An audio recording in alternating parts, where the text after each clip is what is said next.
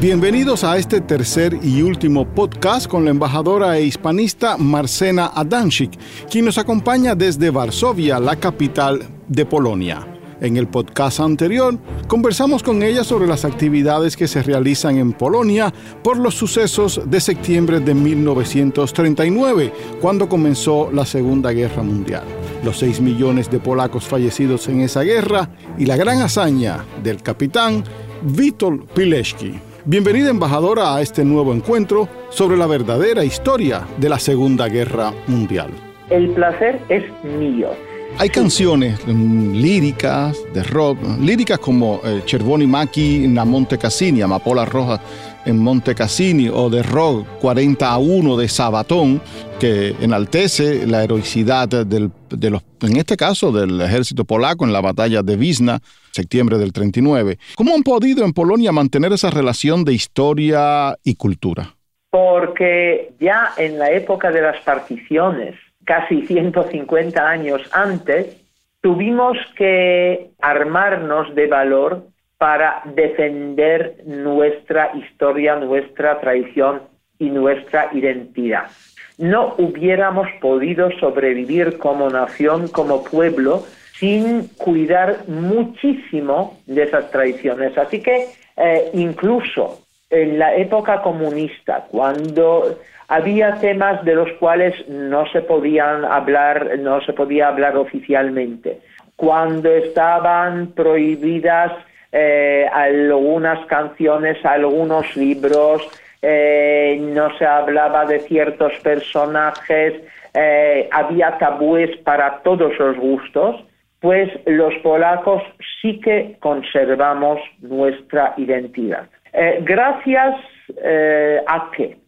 Sobre todo a que nuestras élites, sí que algunos de los miembros de esas élites se quedaron en el occidente, muchos murieron durante la Segunda Guerra Mundial, pero muchísimos decidieron o quedarse en Polonia, no emigrar, o simplemente volver después de la Segunda Guerra Mundial.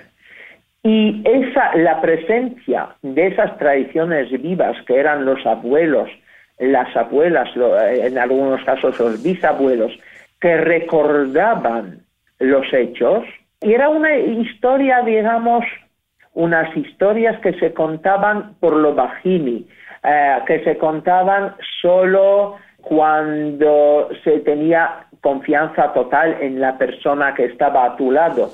Pero esas tradiciones familiares, esa defensa de la memoria de los que murieron de manera tan absurdamente injusta y cruel como los oficiales polacos ejecutados a sangre fría en Katyn, esos 20.000 oficiales, soldados y funcionarios polacos que murieron ahí simplemente por ser soldados oficiales, funcionarios polacos o profesores de universidades, la memoria de esas personas no ha podido desaparecer.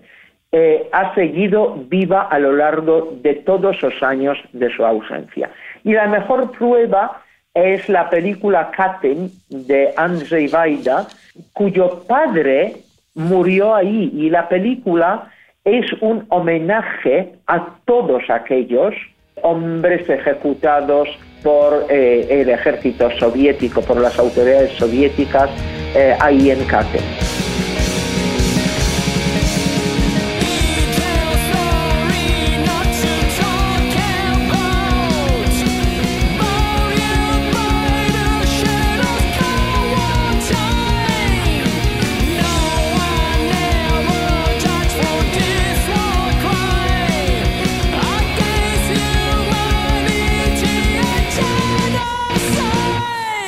Tras el fin de la Segunda Guerra Mundial y la instauración de un sistema comunista en Polonia, ¿cuál era el punto de vista de la historiografía oficial sobre el Tratado Ribbentrop-Molotov y los sucesos del 1 y el 17 de septiembre de 1939?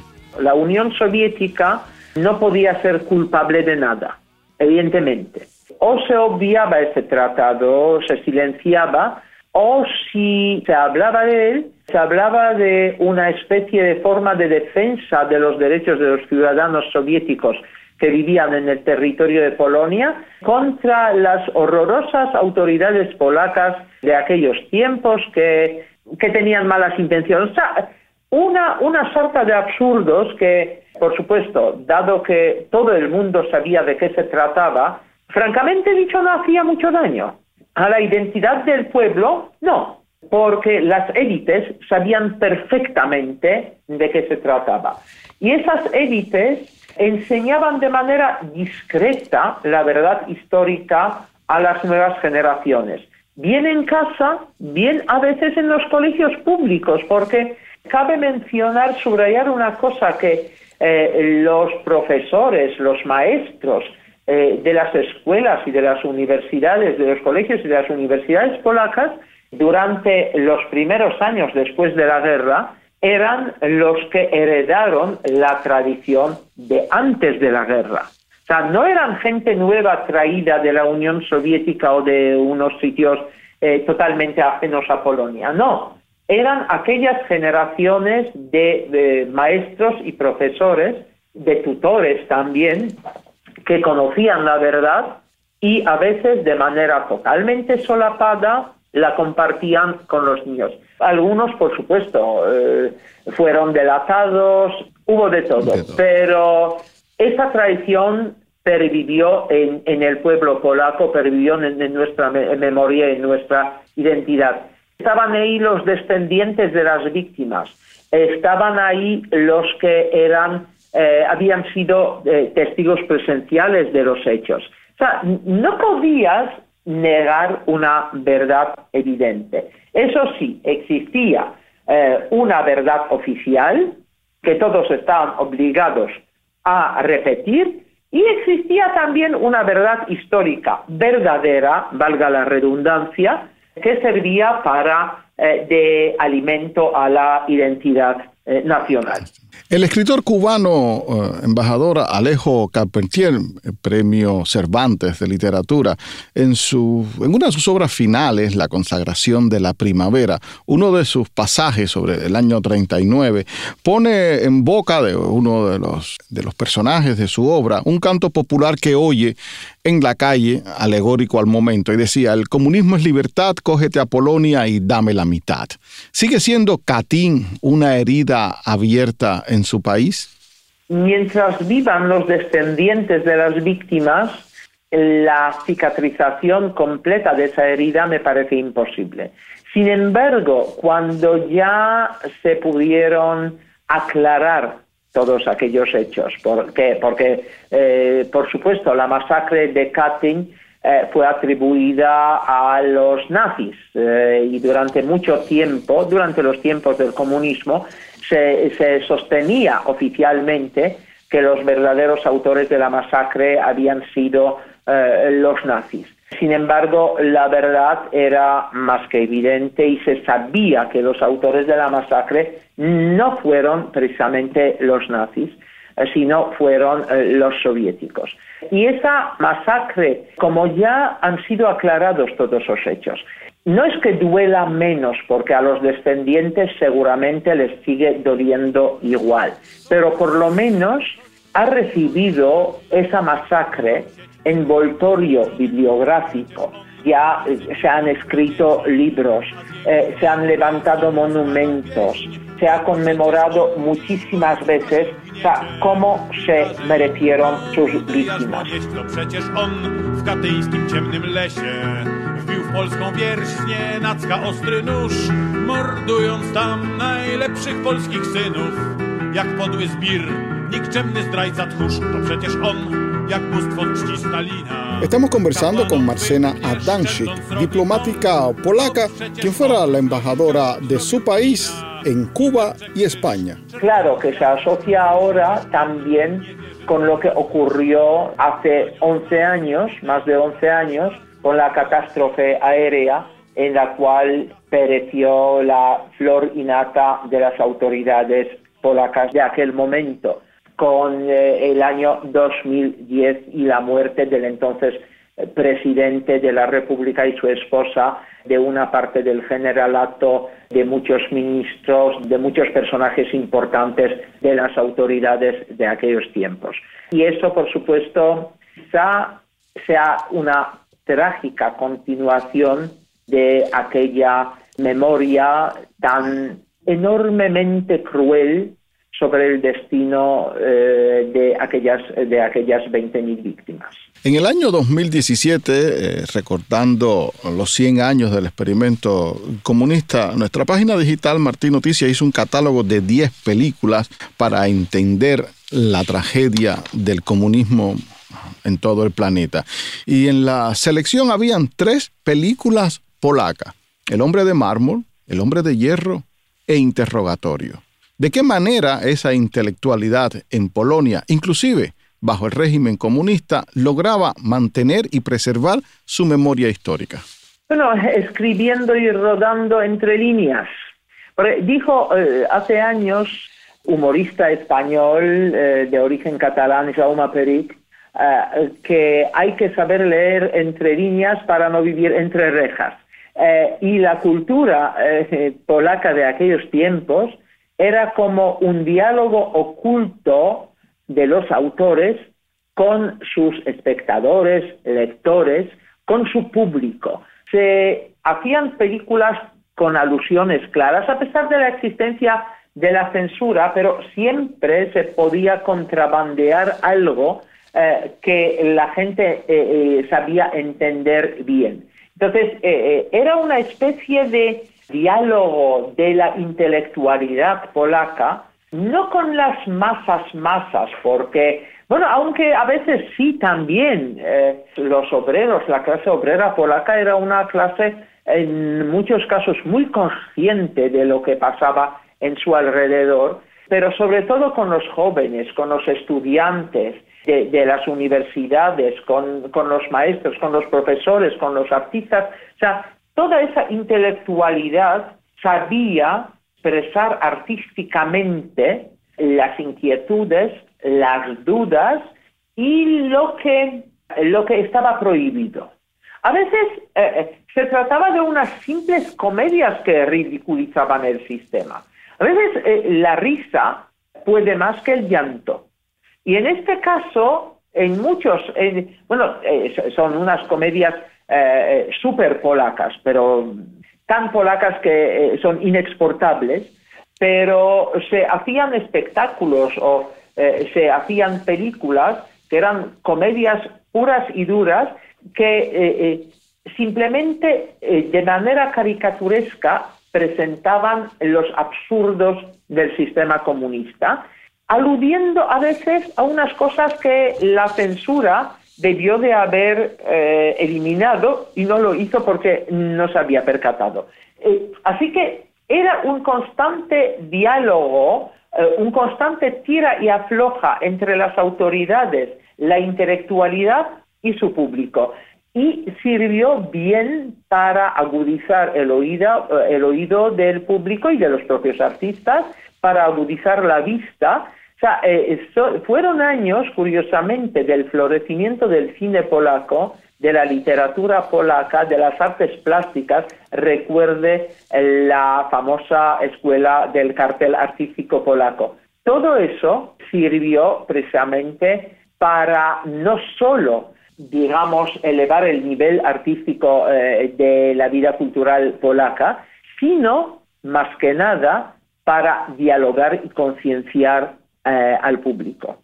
En el caso de, usted mencionaba y nos mencionó anteriormente al gran cineasta Andrzej Wajda, y creo que en su última película se ve la tragedia de esos intelectuales polacos. La película fue traducida al inglés como After Image, en polaco. Creo que su título es Powidoki. Sí, que es sobre la vida de un genial pintor polaco que sufrió en carne propia ese ostracismo y esa represión en su país. La vida de Władysław Strzemiński. Władysław Strzemiński, sí. Aparte de la literatura, yo creo que hay dos nombres que cuando se habla de Polonia no podemos obviarlos. Juan Pablo II, que vivió la ocupación nazi y después como sacerdote, después como cardenal y como papa, que pudo ver la liberación de su país. Creo que y el otro creo que es el filósofo Lech Kołakowski, que desde el primero adentro y después desde el exterior supo poner la crítica más acérrima a una filosofía que trajo mucho daño al mundo. ¿Cómo abordaba el país la tarea de presentar la memoria histórica de la Segunda Guerra Mundial después de tanta falsificación? Cuando se sabe que durante la época de las falsificaciones la verdad permanecía como la verdad verdadera, esta autología, pero quisiera subrayar precisamente que se trata de la pura verdad sin falsificación alguna, permanecía como parte de la identidad tanto de los intelectuales como, digamos, de las incipientes clases medias polacas. Ya se puede decir que luego lo único que teníamos que hacer fue rectificar, nada más. Simplemente decir en voz alta lo que se decía entre las cuatro paredes de una habitación y además en voz muy bajita. En Cuba se llama ese tema de ese tipo de conversación, se dice hablar en la cocina y no en la sala. Sí, señor. Recuerdo esta expresión que al principio me chocó un poco porque no sabía de qué se trataba, pero al poco tiempo me di cuenta de que justo se trataba de hablar en la cocina para no hablar en el salón donde te pueden oír. Exacto. Así que yo diría, contra todo pronóstico, claro, hubo que explicar muchísimas cosas. Hubo que cambiar los programas de enseñanza de la historia, hubo que cambiar manuales, libros y todo. O sea, hubo que poner esa historia falsificada patas arriba para sacar la verdad y presentarla a la luz del día para que se pudiera defender por su propia cuenta. Sin embargo, yo diría que para los intelectuales, para la gente más consciente, no le era necesario a esa gente decirle tropecientas mil veces que lo que habían oído en los años anteriores era falso. No, porque lo sabían. El problema era explicárselo todo a los niños y además sacar del baúl del olvido a los que, como aquel Rotmistr Pilecki, permanecían totalmente ocultos, olvidados, como si no hubieran existido nunca. Esto sí que, guardando las proporciones y las distancias, la masacre de Katyn. Explicarlo y rendir el homenaje debido a los héroes olvidados. Eso sí que tuvimos que hacerlo y se hizo. Y diría yo que se sigue haciendo porque hay cosas que creo que vamos a ir descubriendo o simplemente publicando a lo largo de los años venideros.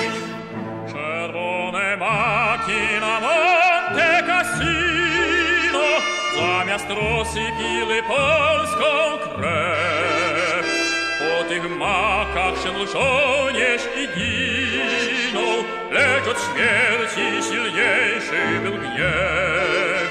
Przejdą lata i wieki przeminą, pozostaną ślady dawnych dni i wszystkie maki na Monte Cassino czerwieńsze będą. Durante la última campaña electoral en Rusia a la Duma, uno de los candidatos del Partido del Poder de Rusia Unida comparó los ataques que se le hacen a Stalin con ataques a la historia de la Segunda Guerra Mundial. Inclusive desde el Kremlin se ha llegado a acusar a Polonia de haber iniciado la Segunda Guerra Mundial. Se lanzó improperios contra el que fuera embajador polaco en Alemania. Y en su opinión, ¿podemos extrapolar a Joseph Stalin de los crímenes de Katyn, del exilio de millones de polacos a la Siberia, de esa lentitud o de esa inacción en agosto del 44 en el Vístula por las tropas soviéticas, por solo citar varios ejemplos? Yo quisiera pedirle una cosita. No utilice la palabra exilio de los polacos a Siberia, porque no fue exilio, fueron deportaciones. Los polacos no iban a Siberia con gusto para refrescarse, sino eran deportados a centenares a Siberia o a los desiertos de Kazajstán. O sea, daba igual. No se puede extrapolar a Stalin para nada. Eso, desde luego, las acusaciones de los polacos iniciamos la Segunda Guerra Mundial para suicidarnos, por favor, son tan absurdas, y los hechos históricos y los documentos lo niegan. Yo creo que ni falta que hace que hablemos de este tipo de evidencias. Para nosotros, la Segunda Guerra Mundial significó tener dos enemigos, dos ocupaciones, dos ataques, por lo menos durante los primeros 2 años, antes de que la Alemania nazi atacara a la Unión Soviética. Para nosotros era igual si nos mataban los soviéticos o nos mataban los alemanes nazis.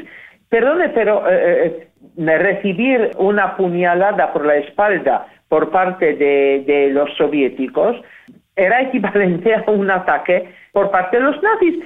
Para nosotros son cosas perfectamente comparables. Yo entiendo que algunos de los ciudadanos rusos y algunos de los políticos rusos quieran preservar ese mito de la gran guerra patria, eliminando los primeros 2 años de esa guerra. Lo entiendo porque es como uno de los mitos fundadores de la Rusia actual y de la Unión Soviética y de la Rusia actual. Lo sé entender, pero no pienso aceptarlo como válido porque para nosotros no es así. O presentar a Stalin como un gran empresario, un gran estadista. También gran estadista y gran empresario Hitler, por favor. Todo tiene sus límites. Resolución del Parlamento Europeo del 19 de septiembre de 2019 sobre la importancia de la memoria histórica europea. Recuerda que los regímenes nazi y comunista cometieron asesinatos en masa, genocidios y deportaciones y fueron los causantes de una pérdida de vidas humanas y de libertad en el siglo XX a una escala hasta entonces nunca vista en la historia de la humanidad. Recuerda asimismo los atroces crímenes del Holocausto perpetrado por el régimen nazi. Condena en los términos más enérgicos los actos de agresión, los crímenes contra la humanidad y las violaciones masivas de los derechos humanos perpetrados por los regímenes comunista, nazi y otros regímenes totalitarios. Expresa su profundo respeto por cada una de las víctimas de estos regímenes totalitarios y pide a todas las instituciones y agentes de la Unión que hagan todo lo posible para asegurarse de que los atroces crímenes totalitarios contra la humanidad y las graves violaciones sistemáticas de los derechos humanos sean recordados y llevados ante los tribunales y que garanticen que estos crímenes no vuelvan a repetirse jamás. Hace hincapié en la importancia de mantener viva la memoria del pasado. Pide a todos los Estados miembros de la Unión que hagan una evaluación clara y basada en principios de los crímenes y los actos de agresión perpetrados por los regímenes comunistas totalitarios y el régimen nazi. Condena toda manifestación y propagación de ideologías totalitarias como el nazismo y el estalinismo. El Parlamento Europeo en septiembre del 2019 aprobó una resolución por amplia mayoría destacando la importancia de la memoria histórica para el continente europeo y condenó los crímenes del nazismo y los crímenes del comunismo. ¿Cómo se aplica esta resolución en Polonia, embajadora? Bueno, no hay partido comunista, no puedes salir a una plaza y decir que el comunismo es lo mejorcito que hay, el nazismo es lo mejorcito que hay. En Polonia yo creo que ni siquiera sería necesario aplicarlo de manera súper rigurosa, porque la gente que ha vivido en ese sistema y la gente que lo ha conocido no está como muy dispuesta a ensalzar sus bondades y glorificarlo. No suele ocurrir. Pero de todos modos está prohibida cualquier glorificación del comunismo. Y del nazismo también, por supuesto. Me decía un colega polaco que los únicos remanentes del comunismo es un museo de los monumentos de este sistema que hay en Polonia. Sí, existe un museo que hasta a los que no han vivido aquellos tiempos les puede resultar divertido. Yo estoy de acuerdo con la teoría que dice que no puedes renegar de tu historia, no destruyas. Retira a un discreto quinto plano, ¿verdad? Entonces, en lugar de destruir monumentos, reunirlos todos en un sitio donde puedan servir de escarmiento y de motivo de burla a veces, porque ya estamos libres de aquel pasado. Ya nos hemos liberado de aquella pesadilla y ya podemos pensar de manera muy independiente. Bueno, muchas gracias a usted, embajadora Marzenna Adamczyk, por esta amplia lección de historia para nuestros oyentes de este podcast. Es usted un entrevistador muy bueno, don Alvaro. Muchas gracias, lo tengo que reconocer. Y yo también, recuerda aquella canción de Celia Cruz. Cuando salí de Cuba, dejé mi vida, dejé mi amor. Cuando salí de Cuba, dejé enterrado mi corazón.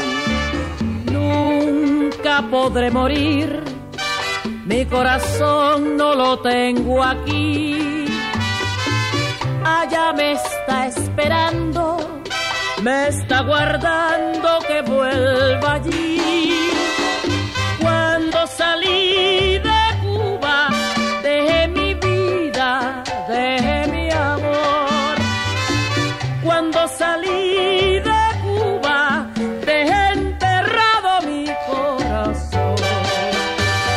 Cuando salí de Cuba, dejé mi vida. Hasta aquí este ciclo de podcast conversando sobre Polonia en la Segunda Guerra Mundial con la embajadora e hispanista Marzenna Adamczyk. Continúen conectados con radiotelevisiónmarti.com/podcast para que conozcan de primera mano esas páginas de la historia que faltan en tus libros de texto. Yo soy Alvaro Alba y les doy las gracias por la sintonía.